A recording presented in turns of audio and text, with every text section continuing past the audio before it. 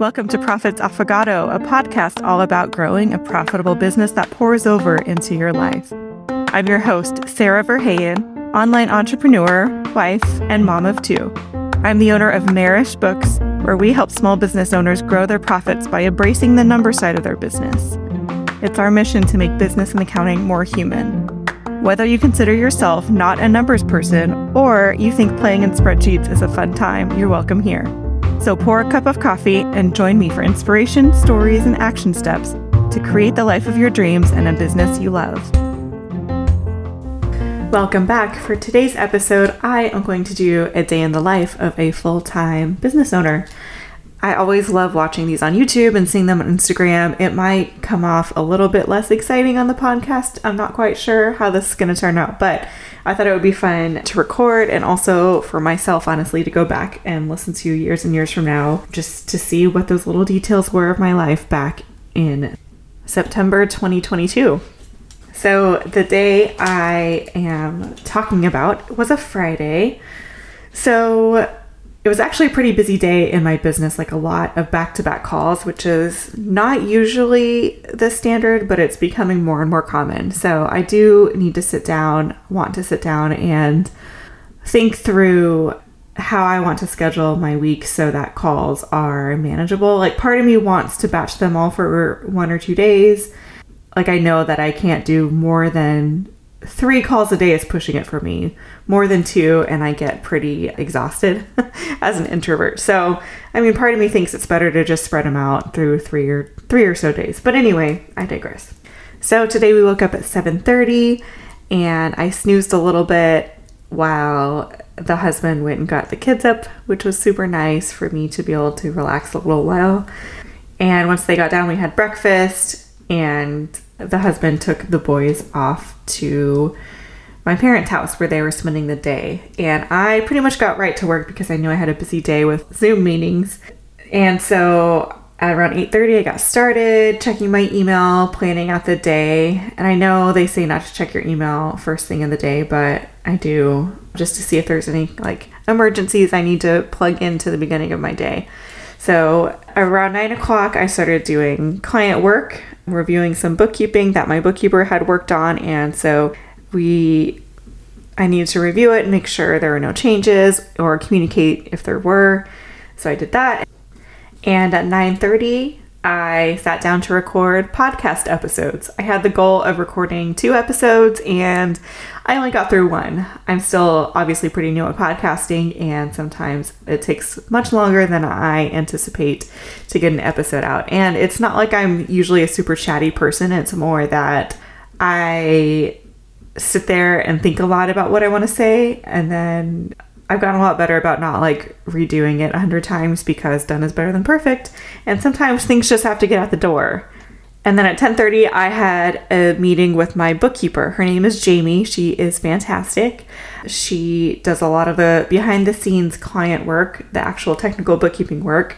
So I met with her, just kind of doing a check-in, giving her some updates with the business and seeing how things were going on her end. And then 11 o'clock, answered some more emails and then did some more client work. 11:30, another call with a potential client, just going over, and this is somebody I've been connected with for a while. We went over where her business is at because she's recently pivoted, what she's doing, and the kind of support that she's looking for. And then, of course, asking the technical questions about the things that we need to know for bookkeeping, like how many bank accounts do you have, at what bank? How do you collect money from your customers? How do you pay your bills? What payment processors do you use? All of those little bitty technical things that you might not think of. All of those affect the quote. So right after that call at noon, I had a call with a ADP payroll rep. And this is to get connected with somebody for clients in the future who need payroll, or for existing clients when they add that on. And also considering moving my own payroll to her too. So it was good to kind of learn about the differences between ADP and other payroll providers, such as Gusto or QuickBooks Payroll or things like that. I'm always interested in what different companies are offering and making sure that I am offering the best ones to my clients, but also making sure I'm not just changing to something just because it's new and shiny, like making sure that there's actually a reason for the change.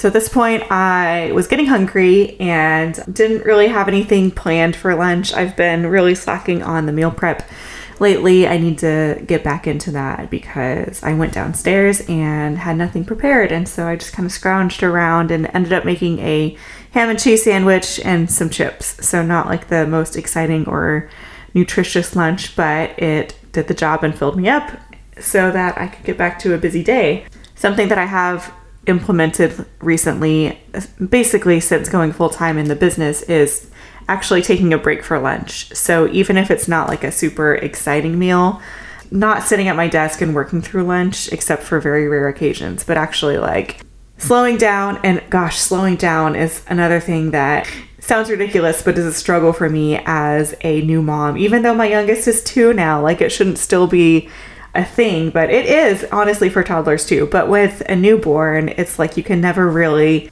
take your time eating because when they're so young, you never know like how long you have to eat a meal. You don't know if it's going to be 3 minutes or 30 minutes until they need to be fed next, even though those days are like 2 years ago. But even as with right now, a 2 and a 3-year-old, everybody always needs something like seconds of something or more milk or more water, or they want a cookie or they need a napkin. And it's hard sometimes to not feel like a waitress instead of like actually sitting down and paying attention to your food and enjoying your food. So that was another side tangent, but yeah, so I took a break at lunch, and then when I came back to my desk, I did some budgeting and finance stuff that I like to do about twice a week.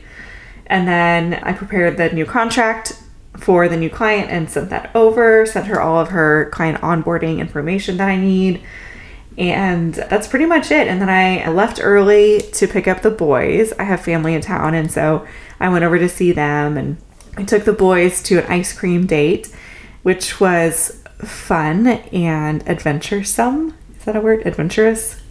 They had a really good time picking out their flavors and their mix-ins, and it was a fun time all around. And we came home, had dinner, took a bath, watched some TV, relaxed a little bit, and then I do love to read before bed, so that will happen too. Overall, it was a very productive business day. A lot of meetings back to back and a lot of things that I really had to get out the door and send to clients, whether it's questions for them or reviewing work or, new client documents, things like that. And I actually, looking at my list, I got all but like 2 or 3 things done. So that was really good considering when I wrote it all down, I was like, there's no way. There's just too much. So yeah, it was a good day, but I definitely like to have less on my plate at the beginning of the day to not be staring down a to-do list that's like 4 times as long as the day feels. So hopefully you enjoyed this peek into the day in the life of a full-time business owner. I am still so thankful that my day-to-day looks like this, that I am able to set my own schedule and decide when I want to take meetings and how many meetings I want to take and how to even structure my business, how many clients I want that I do meet with every month and how many that I want where it's just kind of like work that we send with the financial reports and visual metric reports so that they can get clarity into their business. Thank you so much for listening to this episode of the Profits Affogato podcast. For all the links mentioned in the episode, check out the show notes. And as always, I'd love it if you would find me on Instagram at Marish Books, screenshot the episode, and tag me in your stories with your favorite takeaway.